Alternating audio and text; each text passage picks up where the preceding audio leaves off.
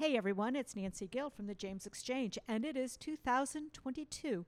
I do apologize for getting this out a little too late, and I still don't have any newsy stuff pertaining to government, local government actions, that is. But we'll have that in the near future.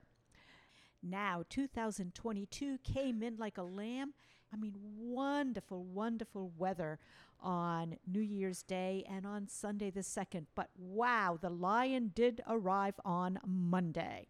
Those of us who ventured outside during the storm could just hear the very unwelcoming sound of snap, crackle, pop as trees either fell to the ground or broke halfway down their trunk.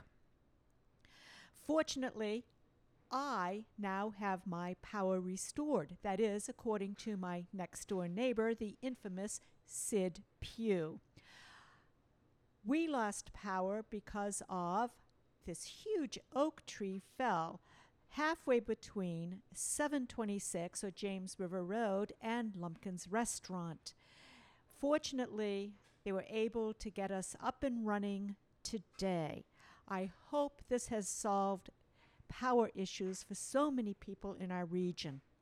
Currently, I am actually sitting in Fluvanna County at a friend's house. And guess what? She's had power because she's with Central Virginia Electric Co-op, CVEC. And she even gets the option of hooking up to Firefly. Wow, what a lucky person she is. Well, anyway, I just wanted to touch base, get everybody in the cycle with me again for listening to news. I will be catching up with meetings that will be held in Buckingham County with the Board of Supervisors as soon as they publish their agenda, and also with the town of Scottsville, which has a work session coming up this Monday.